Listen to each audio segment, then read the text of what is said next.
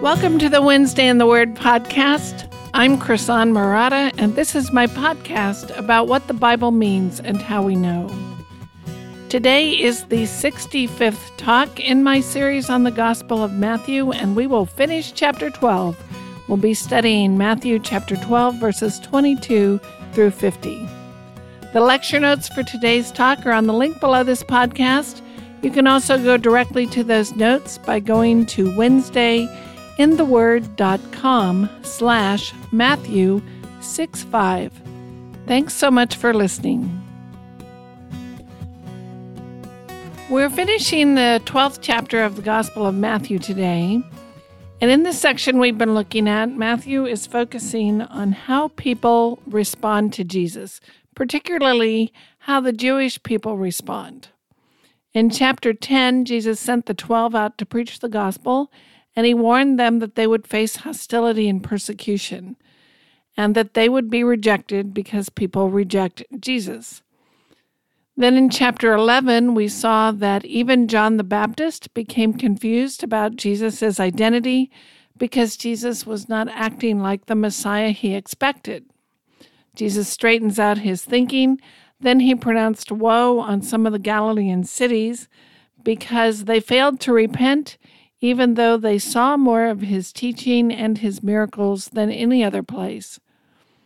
We begin chapter 12 with two Sabbath stories, which highlight the growing opposition and hostility of the Pharisees toward Jesus, and we saw the surprising way in which Jesus accomplished his mission. As Isaiah predicted, rather than rallying a conquering army, he quietly and unassumingly sacrificed himself for his people. And that brings us to the next story, which continues focusing on how the Pharisees are reacting to him. We're starting with Matthew 12, verses 22 to 24. Then a demon-oppressed man who was blind and mute was brought to him, and he healed him, so that the man spoke and saw. And all the people were amazed and said, "Can this be the son of David?" But when the Pharisees heard it, they said, "It's only by Beelzebul, the prince of demons, that this man casts out demons." So here we have a man who is blind and mute because he's oppressed by a demon. He is brought to Jesus, and Jesus heals him. Matthew gives us almost no details about the healing itself, because he wants to focus instead on how people react to it. First, he tells us how the crowds react, and they're amazed, and they ask, "Can this be the son of David?" And as we've talked about in this series, the son of David is a title for the Messiah. So the crowd see the miracle, and they say, "Can this be the one? Is this really the Messiah?" By contrast, when the Pharisees see what's going on and they hear what the crowd is saying, they don't like it. They have to put a stop to that kind of thinking. So they offer a different explanation for the miracle. They suggest that Jesus is not in league with God, that he does not have divine authority. Rather, he is in league with Beelzebul, the ruler of the demons. So essentially they're saying, okay, what's the big deal? This man, Jesus, is casting out demons. Who's the ruler of the demons? Satan is. Jesus is simply showing that he has the power of Satan behind him. So everyone present has tangible, empirical evidence that Jesus just did something miraculous. He cast out a demon and he healed a man who was blind and mute. And the question on the table is, what divine power gives him the authority to do that?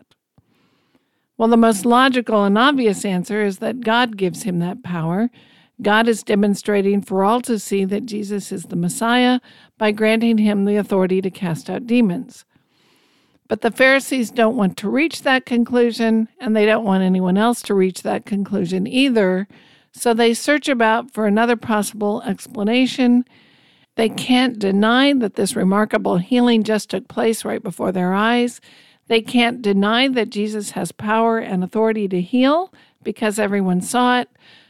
Instead, they seek a different explanation for the healing that allows them to avoid the conclusion that Jesus is the Messiah. And their suggestion is that Jesus casts out demons by the ruler of the demons, not by the power of God. Well, Jesus responds with 2 points. His first point is in Matthew 12, 25 through 26. Knowing their thoughts, he said to them, "Every kingdom divided against itself is laid waste, and no city or house divided against itself will stand. And if Satan casts out Satan, he is divided against himself. How then will his kingdom stand?" So his logic is pretty apparent. He says, look, if you were the ruler of the demons, would you go around defeating and undermining the activity of your own minions? Well, that would be defeating yourself. So he's saying, look, I just destroyed a work of Satan. I've cast a demon out of this man and restored his life to him. You think because Satan has power over demons, I must be working with Satan. But if that were the case, Satan would be undermining his own work and defeating himself. Since that would be completely counterproductive, your line of reasoning is not a very likely explanation. It makes much more sense that the enemy of Satan is the one defeating his minions. His second point is in Matthew 12:27, and then he offers a better explanation in 12:28. And if I cast out demons by Beelzebul, by whom do your sons cast them out? Therefore they will be your judges. But if it is by the Spirit of God that I cast out demons, then the kingdom of God has come upon you. So his second point in 12:27 is, by whom do your sons cast out demons? And I think he's speaking ironically here.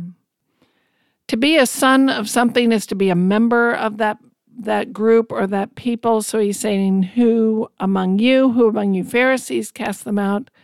Now, some people have suggested that Pharisees could also cast out demons, or at least they claim to have this ability. And if that's true, then Jesus would be saying something like, by your logic, you must be in league with Satan as well because you cast out demons too. That is a possible interpretation. The problem is we don't have any evidence that the Pharisees cast out demons, nor do we have any evidence that they even claimed to cast them out. And I think this context suggests that a lot of people could not do this. In fact, no one else could do this, because if lots of people could cast out demons, say several of the Pharisees, the crowds would not be so amazed that Jesus was doing it. Their amazed reaction in 12:23 suggests that this kind of casting out of demons did not take place every day. So it makes more sense to me that Jesus is ironically pointing out that the Pharisees don't have this kind of authority. So he's saying, by whose authority do you cast out demons? Oh, wait, you can't. You don't have the power or the authority to do that. So he's ironically reminding them how unique it is that he has this power. He says they will be your judges because the fact that the Pharisees lack the power and authority to heal is another kind of testimony that Jesus is the Messiah. His ability to perform these miraculous healings testifies to the fact that he is the Messiah. Their lack of ability to heal also testifies to the fact that Jesus is the Messiah, because Jesus is doing something no one else can do. He is uniquely gifted by God.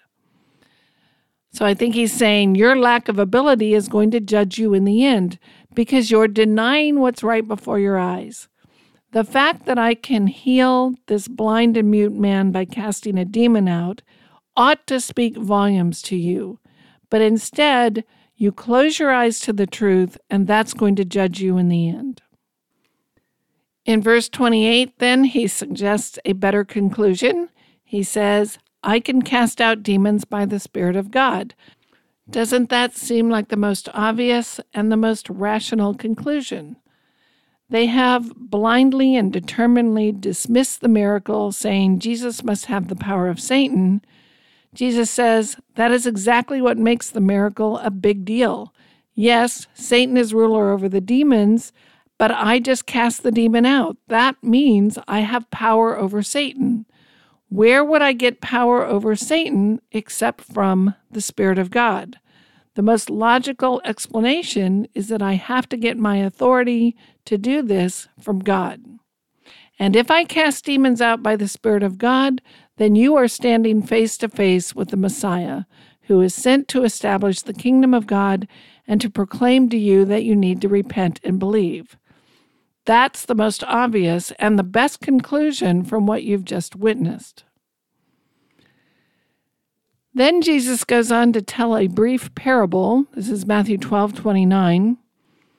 Or how can someone enter a strong man's house and plunder his goods unless he first binds the strong man? Then indeed he may plunder his house. So in this little parable, Jesus says, look, if you were a burglar and you wanted to rob this man's house and he has a big, strong bodyguard, how would you proceed? You want to steal this man's stuff, but his bodyguard's at home guarding the house. What do you need to do? Well, the first thing you need to do is take care of the bodyguard. You have to get the bodyguard out of the way, and then you can plunder the house.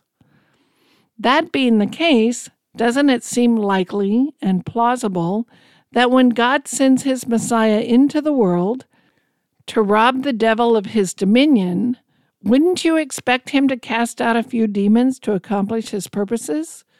Wouldn't you expect the Messiah to come into the world and cast out demons just like the burglar takes out the bodyguard first? Yes, you would. That is the kind of activity that we expect from the Messiah, just like we expect a burglar to bind up the guard first.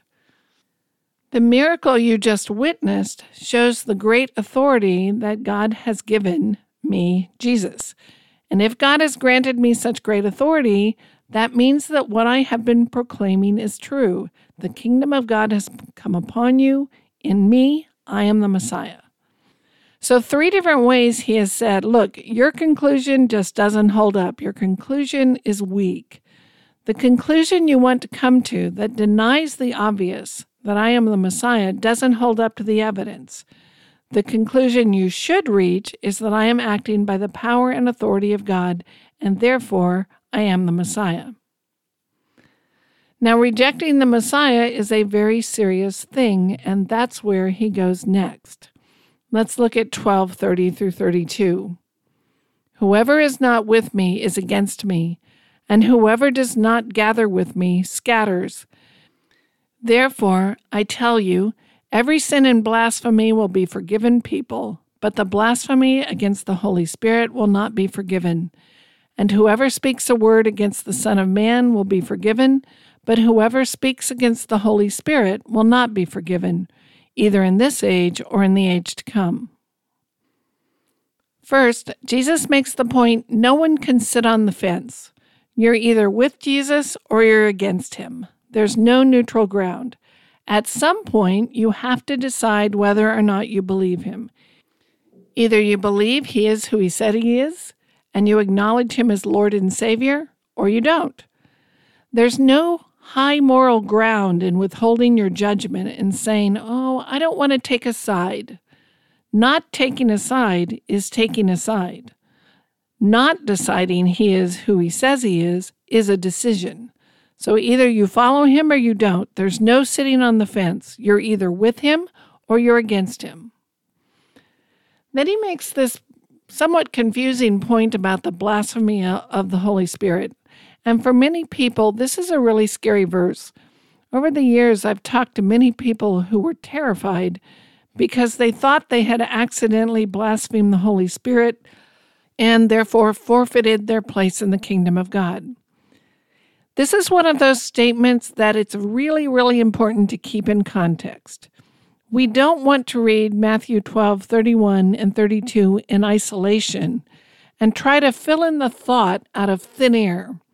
We want to look at these verses in their immediate and their larger context.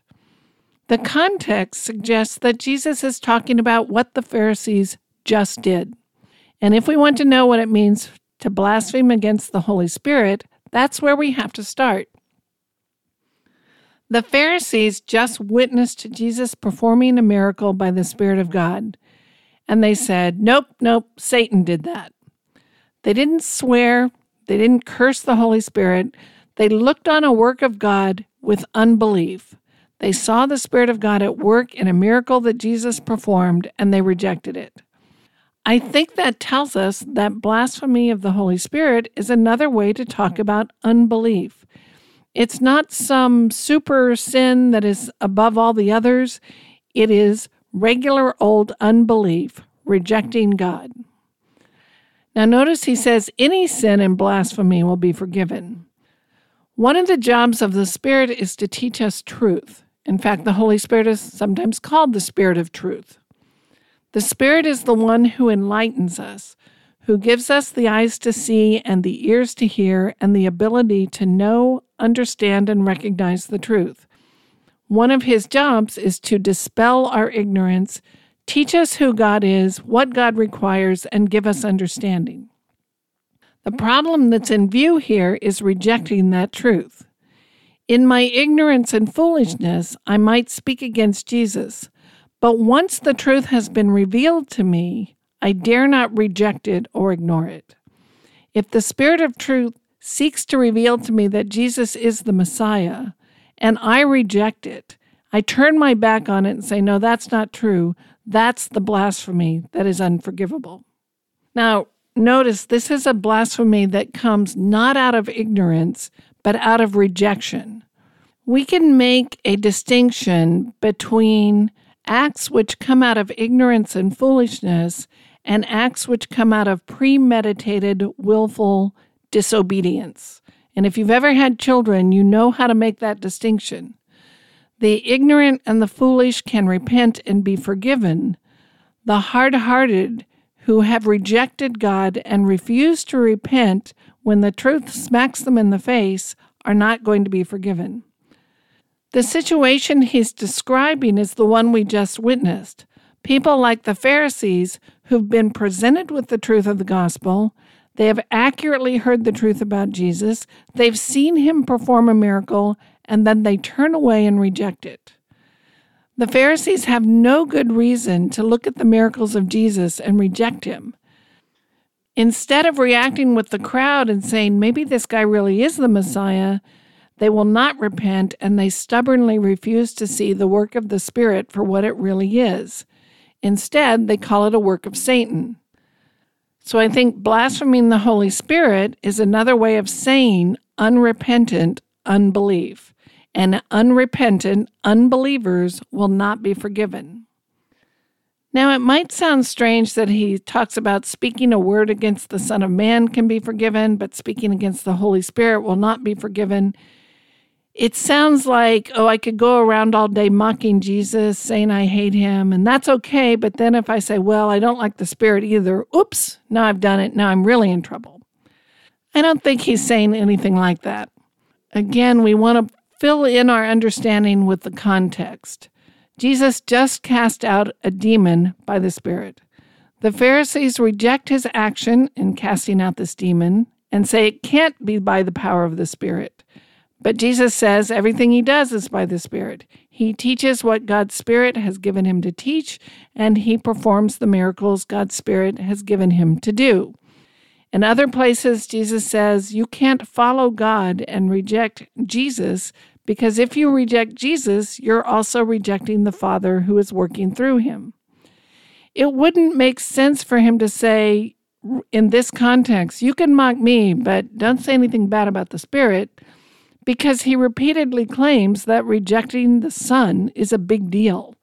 The way you deal with the Son is the way you deal with the Father. I think he's speaking again in one of those striking hyperbolic phrases that we've talked about before. If you reject who Jesus claims to be, you are speaking against God. You're speaking against the work of the Spirit of God in teaching and the miracles of Jesus, and that's unbelief. Rejecting his Spirit-empowered role as the Messiah, the one anointed by the Spirit, the one whose every word and action comes through the Spirit of God, is a big deal. No unbeliever is going to be forgiven. Remember, he just said, he who is not with me is against me, and he who does not gather with me scatters.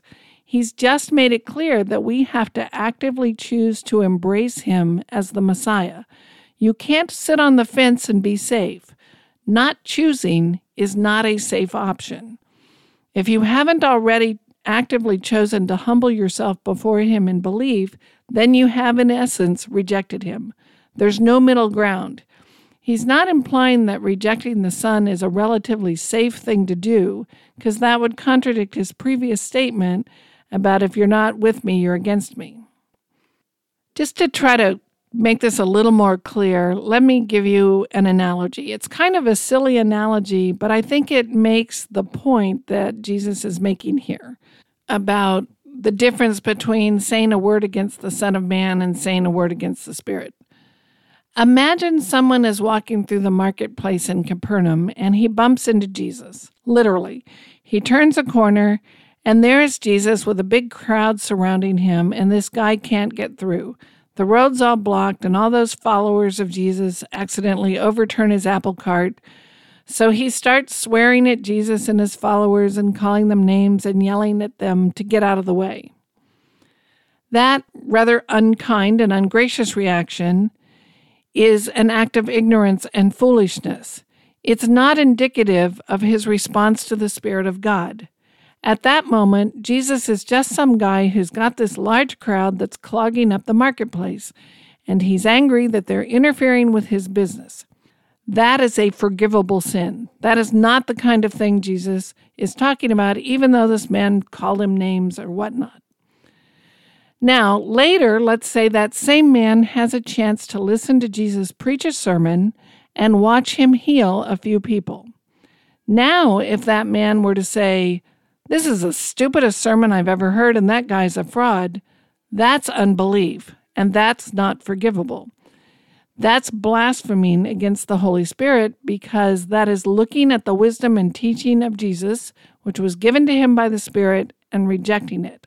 So that's an act of rejection. That's not an act of ignorance or foolishness. I think that's the kind of distinction he's making in 12:32 when he says, "Whoever speaks a word against the Son of Man will be forgiven, but whoever speaks against the Holy Spirit will not be forgiven, either in this age or the age to come."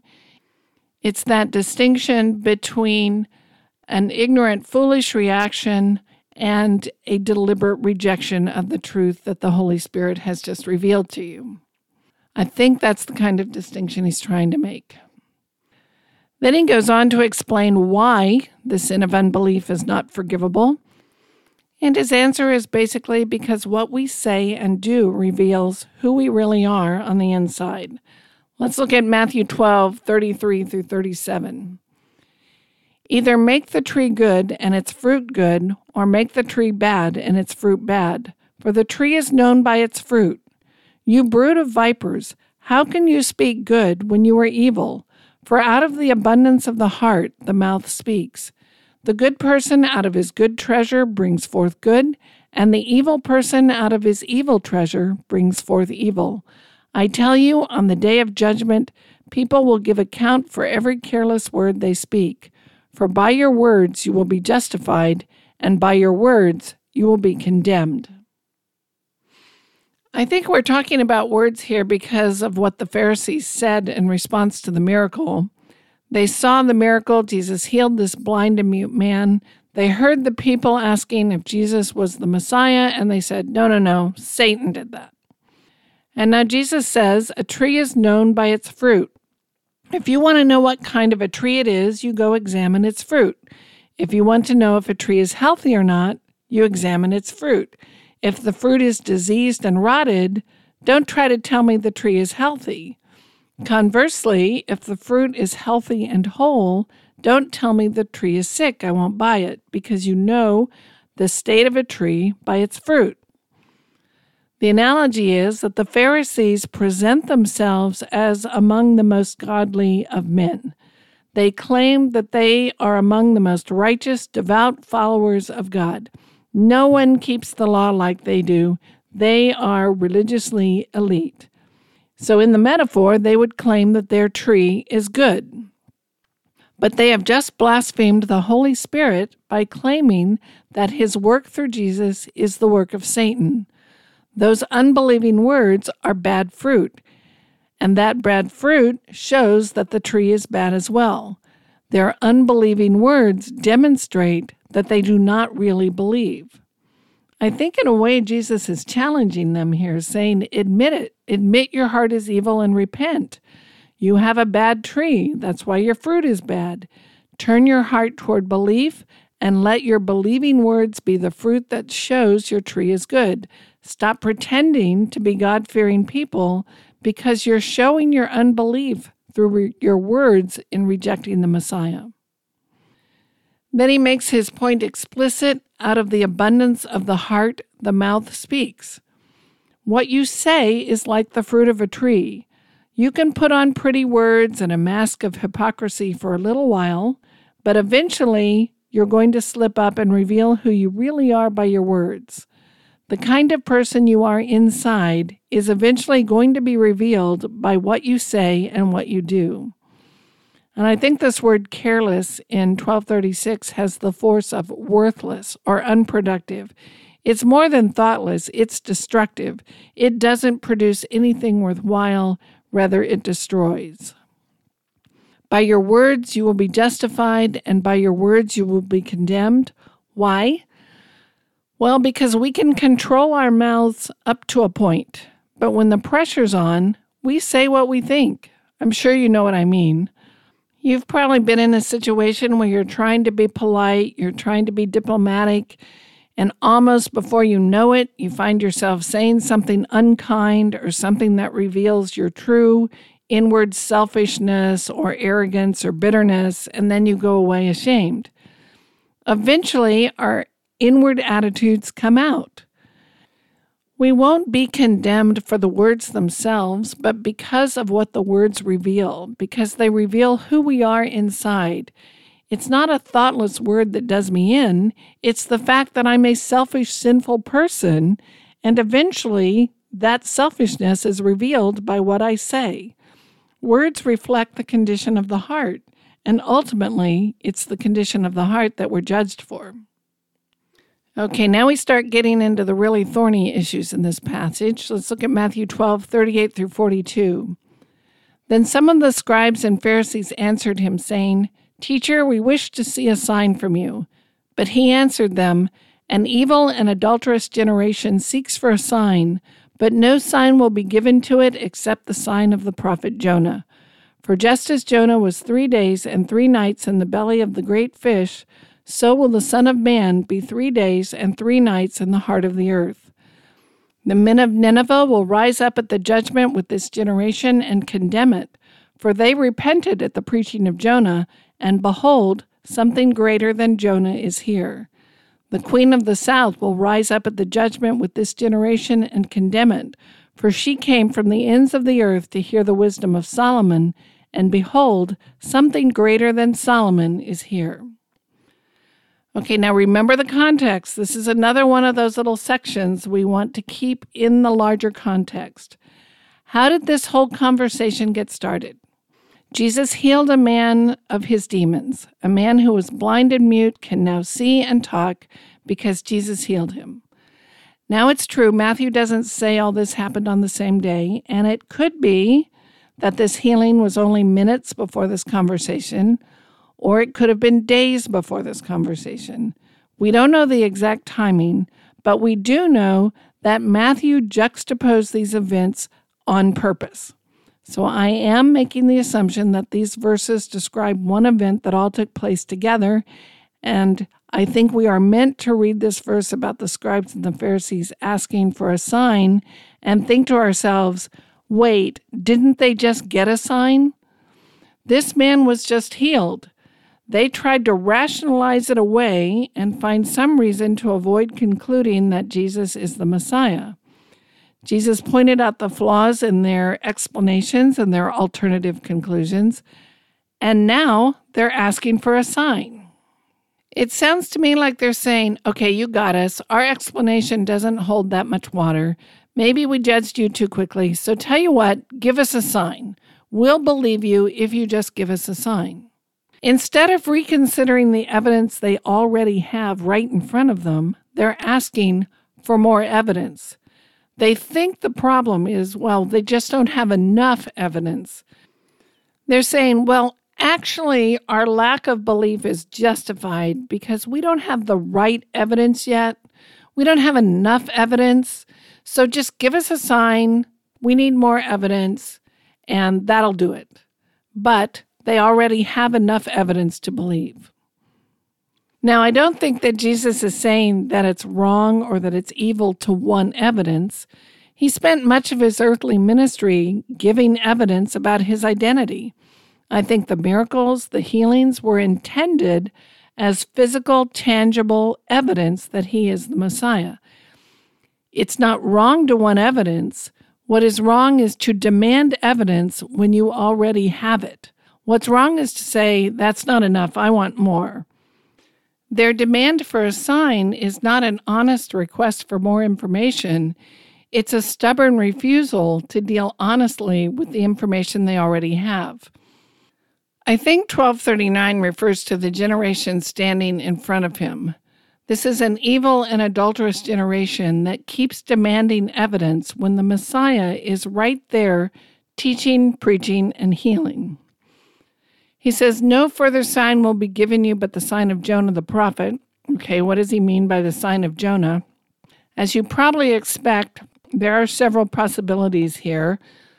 Luke 11 has a version of this passage with a little different order, and Luke has some interesting differences that we don't have time to get into.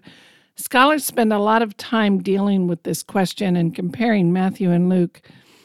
I'm going to give you my best understanding at this time, but you have to realize this is my good-for-nothing opinion, and there are other options and permutations and interpretations out there. I think Jesus is referring to his resurrection from the dead, and he's saying, that's the only sign left that I'm going to give you.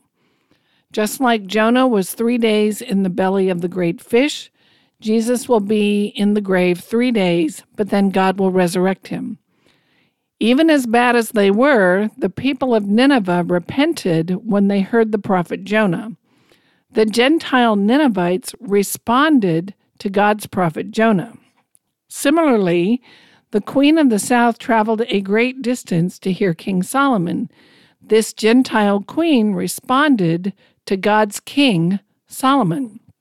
But here, you pious Pharisees are standing face to face with the Messiah, and you're rejecting him. These people will judge this generation, because they responded to the evidence they had. They didn't get to see the Messiah in the flesh. They didn't get to witness his miracles or see his resurrection, but even so, they repented.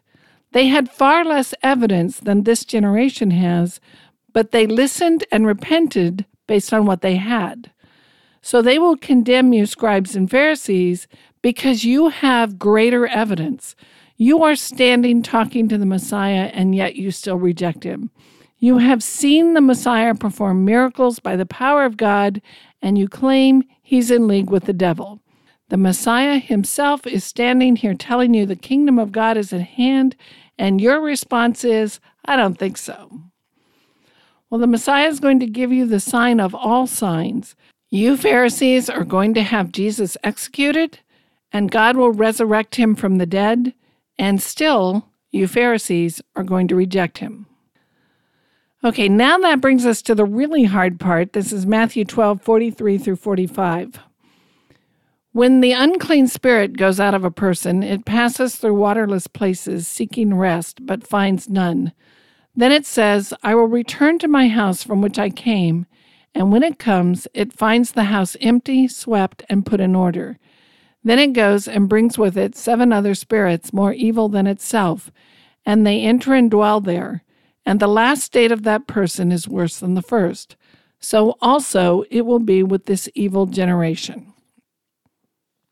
I admit right up front, this is a very difficult passage, and I'm going to give you my best understanding at this time, which could still be wrong. I am still studying. I could change my mind as I learn more. I hold these conclusions loosely, but right now I do find them persuasive. So the first question we need to ask when we come to a passage like this is, should we take this passage literally or figuratively? Now, taking it literally is probably our first reaction, our gut reaction. You come to a truly foreign and strange-sounding passage like this, and you don't know what to do with it, so the straightforward thing to do is usually to try to take it literally. And a lot of people do take this passage literally as advice about exorcisms. I don't think we should take this literally. I think we should take it metaphorically.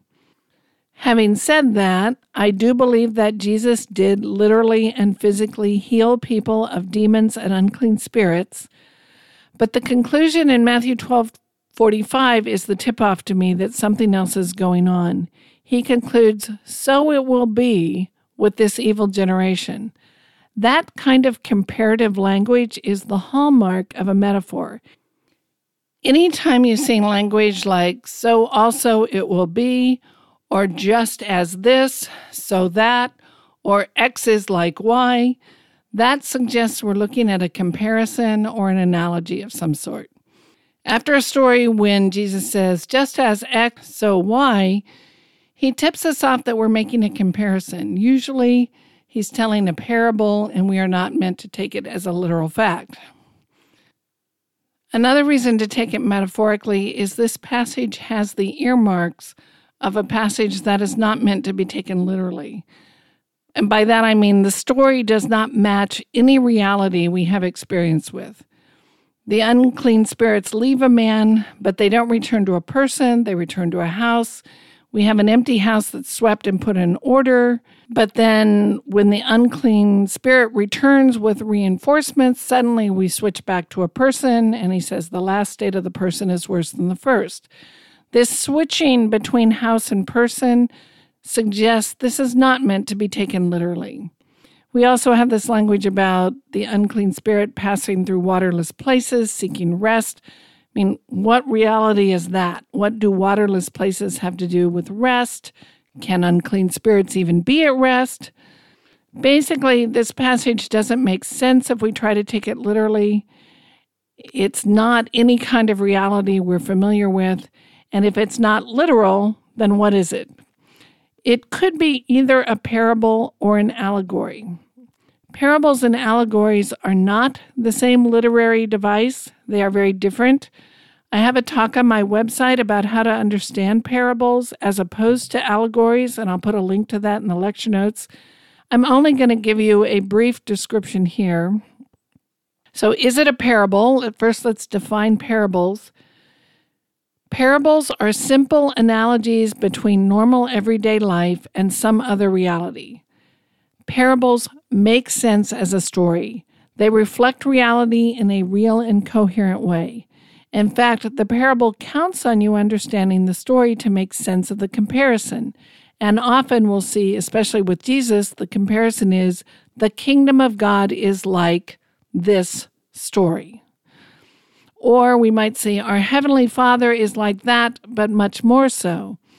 Or this eternal abiding truth is analogous to the reality that we see in that story, and the story always describes a reality that you know and you're familiar with. But this story that we're looking at here in Matthew with the unclean spirit does not make sense as a story. It describes no reality that we're familiar with, and the story itself doesn't even make sense. So, briefly, I would say it's not a parable. I would say that this is an allegory because this story has all the marks of an allegory. The hallmark key feature of an allegory is that the story makes no sense. The elements in the story are chosen for their symbolic value, not for their value to the story. So the switch between a person and a house and back again is the kind of switch we would expect in an allegory. In allegories, the story doesn't necessarily make sense because in an allegory, the elements are picked for their symbolic value. In an allegory, we don't care if a rocking chair sprouts wings and flies away because that's not the point. The point is the symbolic value of the rocking chair and the flying. An allegory does not make sense as a story. So if this is an allegory, then we have to find a way to understand the symbolic value of the elements, and we have to understand it in the context. And I would argue that Matthew 12:38 is the key to understanding the context. He says, "Then some of the scribes and Pharisees answered him, saying, 'Teacher, we wish to see a sign from you.'" I think that verse gives us the immediate context. That is the request that Jesus responds to with this allegory about the unclean spirits. The section we're looking at with unclean spirits is the answer to this request. So again, we want to make sure we understand what they're asking and how this story answers that question. Jesus just healed a man of his demons. The Pharisees reject him as coming from Satan, not from God. And he counters that claim, and then they say, okay, well then give us a sign. And as I said earlier, I think we're meant to read that and go, wait, they just got a sign. Why are they asking for more signs? This man was just healed. They tried to rationalize it away. They tried to find some reason, any reason at all, to avoid concluding that Jesus is the Messiah. But Jesus pointed out the flaws in their thinking, and now they're asking for a sign. They're saying, okay, wait, well, the real problem is we don't have enough evidence. We want more evidence. But as we said, they already have enough evidence to believe. This allegory concludes with, so will it be with this evil generation. And we know why this generation is evil. We have already learned from the context that they reject the evidence that Jesus is the Messiah, and they're demanding more. They have the greatest sign standing in front of them. They're talking to the Messiah face to face, and still they're asking for another sign. And they're going to see the empty tomb and reject it too. Now, if this is an allegory, we know that in an allegory, the elements are picked for their symbolic value. And typically, we use our knowledge of the context and of the culture of the day to figure out the symbolism. This is where we don't have a whole lot of evidence to go on. So this is my best guess. Because of the context about not believing the evidence right before their eyes, I think the unclean spirit is a spirit of unbelief, the spirit of a hard heart that refuses to believe the truth. Because that's the issue under discussion in the context. So it makes sense that that would be the main kind of point of the analogy. Passing through the waterless places seeking rest. Well, water is sometimes used as a symbol of judgment. So you have this picture of the unclean spirit seeking rest or seeking to avoid judgment. It's looking for a place where it won't be judged. Again, that fits with the context where we have the scribes and the Pharisees seeking to avoid the most obvious conclusion from the miracle that they've just witnessed. So the scribes just saw Jesus heal a man, and they're trying to find a way to deny what happened. They're trying to find an excuse or some way to deny the truth that's right before them, and that is analogous to passing through the waterless places seeking rest. Jesus just gave them physical, tangible, visible evidence that he was, in fact, the Messiah. The scribes don't want to acknowledge that he's the Messiah. They seek an alternative explanation, and that's analogous to the unclean spirit going out of a man, seeking a place to rest where it won't be judged, a place where there's no water.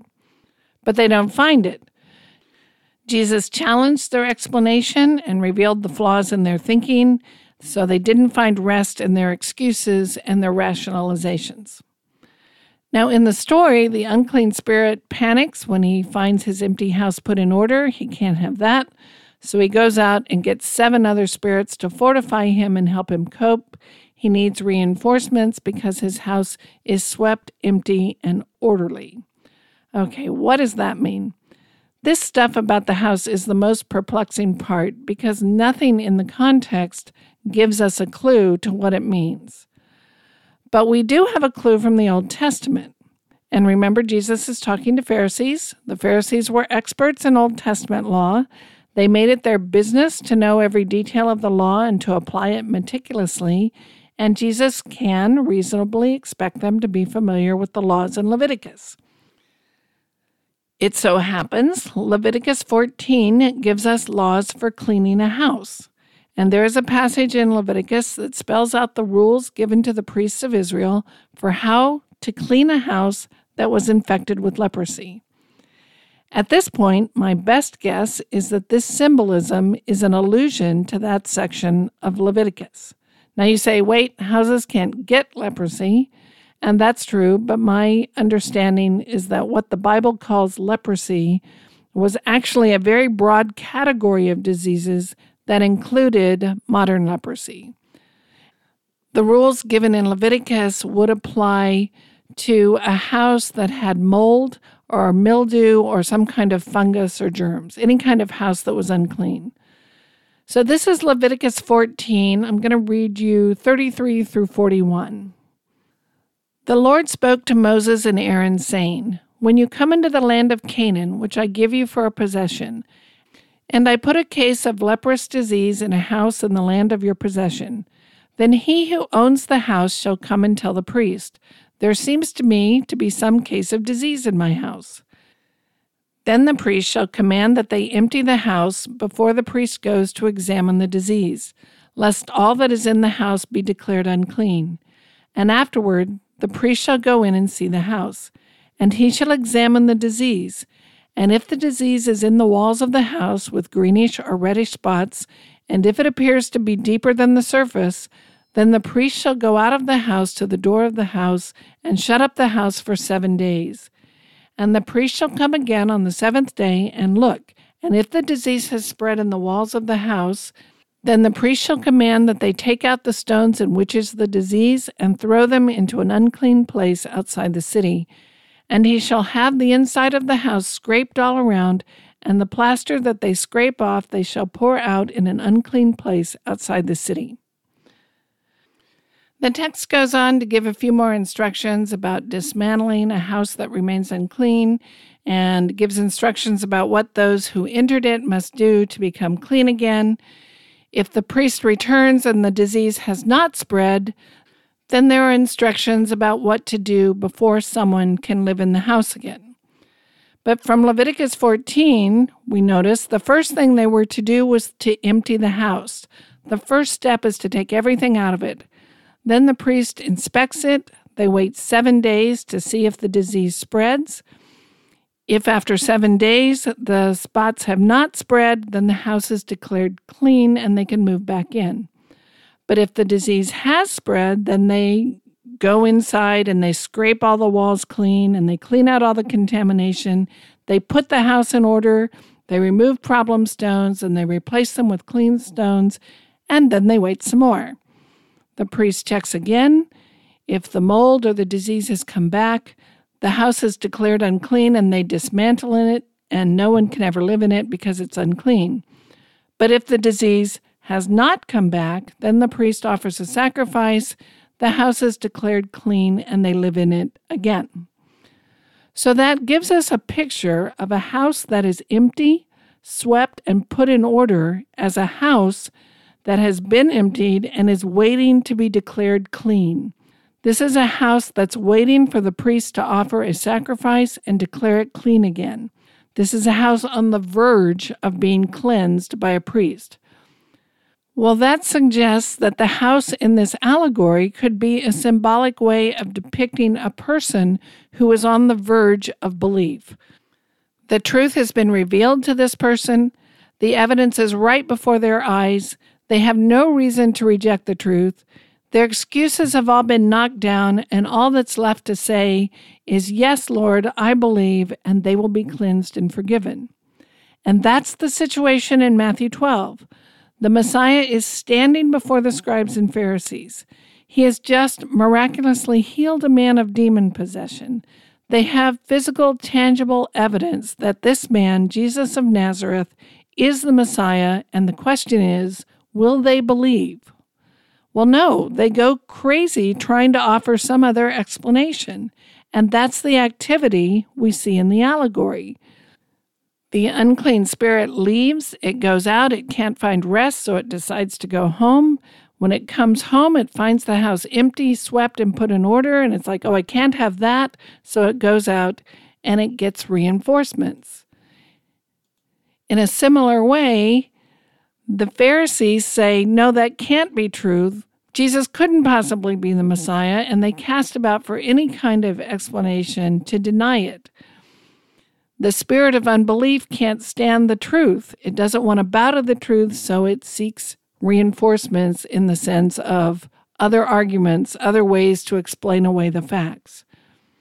This evil and adulterous generation says, "Give me another sign. That one wasn't good enough."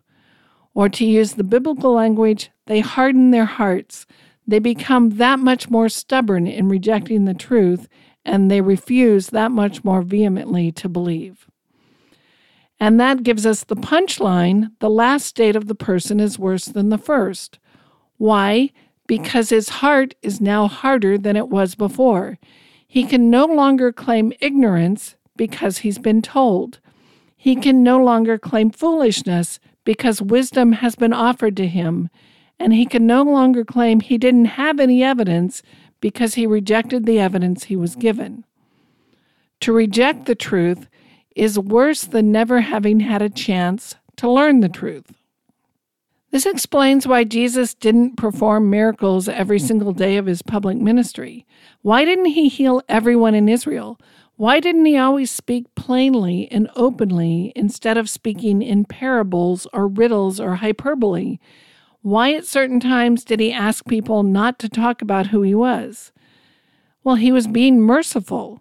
He's withholding truth from those who would reject it so that they won't further harden their hearts. In effect, he's giving them more time to respond. Miracles don't help people with a hard heart, and that's the way it was with this generation standing before Jesus.